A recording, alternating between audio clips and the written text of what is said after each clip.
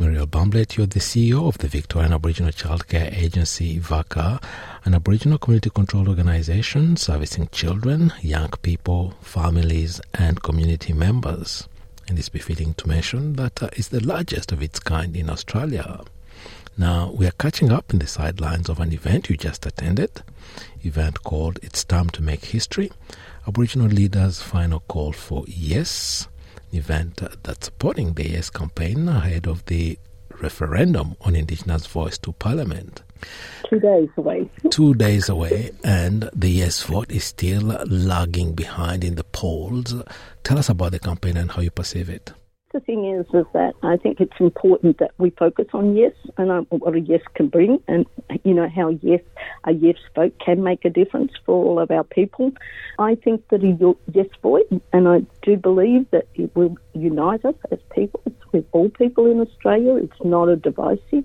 It is about recognising and acknowledging First Peoples, us as First Peoples, and our rights to have a voice. I mean, there's various UN conventions and there's lots of charters that talk about, including voice and having Aboriginal voice in decisions that, impact on them. And I think a voice referendum really is about consolidating that voice and having recognition that we need a multitude of voices to be able to inform Australia's policy.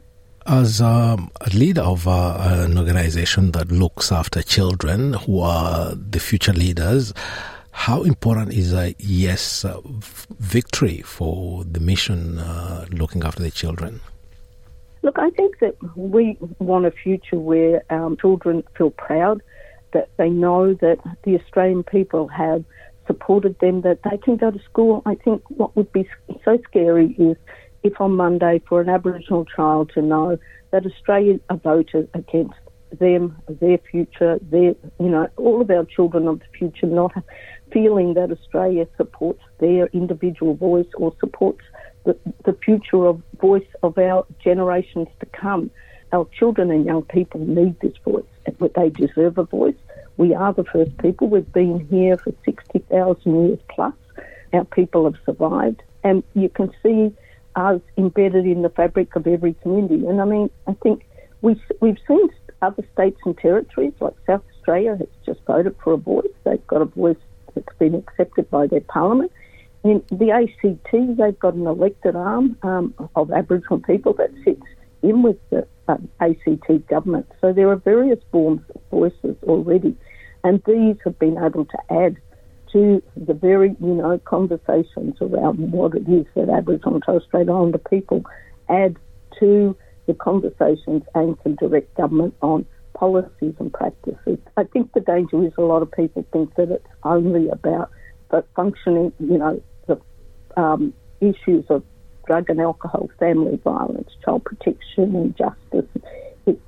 Our voice on culture, on story, on embedding language, on understanding what, all of the traditions that we bring, that we share with Australian people around language, around our culture, dance, ceremony, our sporting icons. Those things are things that add to the fabric of Australia. And 2 days away, we can't tell until the vote is cast and the results are out.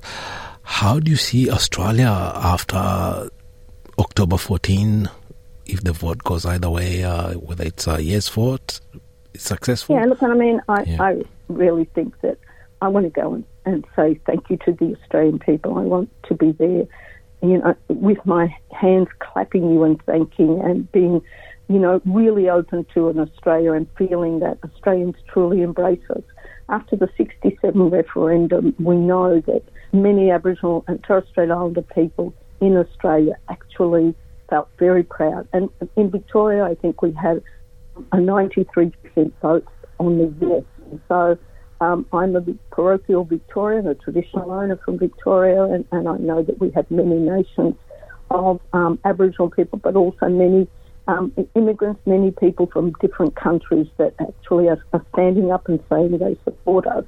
I think I would be absolutely devastated if in the coming weeks that there's a no, and I think it will set back race relations with Aboriginal Torres Strait Islander people and the Australian people. And I think there will be a lot of, soul-searching we'll need to do as far as how do we accept the fact that Australia doesn't accept that we need a voice, that we are the first people, and doesn't accept it as needing a voice in the Australian polity.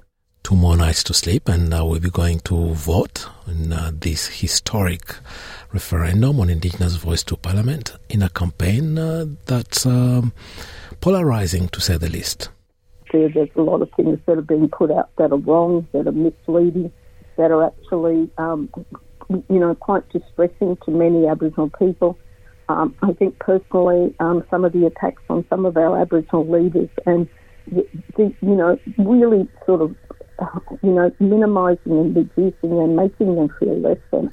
These have been our greatest hunters and gatherers for a number of years. These are the people that we, have relied on and that have led our nation, whether it, be Noel Pearson, Linda Burney, Patrick Dodson, Malindee McCarthy, all those people, and even attacks recently on Catherine Freeman. And so we've seen some terrible things said about our Aboriginal leaders at the moment. And it's been dirty politics. I think it's time to sort of get to the root of the issue that Australia really does need to think about. Why do we need to reduce our leaders to nothing in order to get, a vote over the line? Why are our leaders being reduced to less than in order to convince Australia not to vote for us? Well, I hope the Australians are smart enough to see through a lot of these comments and a lot of the hysteria and a lot of the miscommunication and really understand that a voice is important and a voice will unify us as a nation. Yeah, you touched on something very important. This is the first campaign I've ever seen where there's a helpline for people distressed because of being attacked. They're being attacked just because of the way they're going to vote or just who they are. This is the first time I've seen this happen in an election in Australia. Yes, and I think it's causing issues for Aboriginal organisations, for our staff wearing their colours. Any time Aboriginal people are displaying who they are or proud of their Aboriginal colours. At the moment, there's a lot of everything's attacked to a misconception that we're Aboriginal people that are less than, that we drink, that we do drugs, that we do family violence, that we're in prison. And so, anybody that works with or is associated with Aboriginal is being targeted at the moment. We know that over the coming weeks, we're going to have to do a lot of work if the no vote comes down, because there will be a lot of distress within our staff, within our own organisations that have worked very much.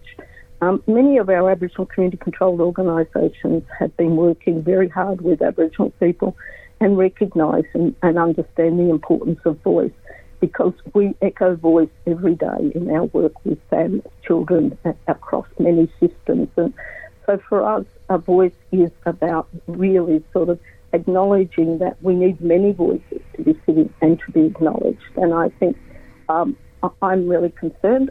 I've got, 1,000 employees. I know that if there's a no vote over the coming weeks, we're going to have to provide counselling and support.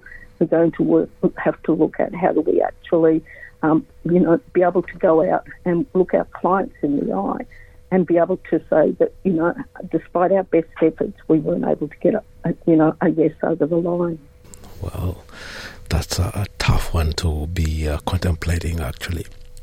There's a huge responsibility on Victoria's leadership, on Australian Aboriginal leadership, to be able to support this. And unfortunately, attacking our leadership has really undermined our ability to stand up to such bullies, because then it's misinterpreted of a power grab by our leadership. And there's no power grab in this. Giving Aboriginal people a voice is really about local Aboriginal people, local communities, state and territory reps, about gender. It's a principal approach to a voice, that we have equity of men and women, that we have each equity of state and territories, that we, that it's a democratic process, that we vote our Aboriginal people in. And so we really put an Aboriginal principled approach to a voice. We haven't made it that it's a voice, that government appoints and elects. This is truly voice in action and self-determination in action. And if we get voice up, or I'm hoping when we get voice up, that it'll be an act of self-determination for us as First Peoples. Muriel Bamblett, thank you very much for taking the time to talk to us on NITV Radio today. Thank you, Bertram.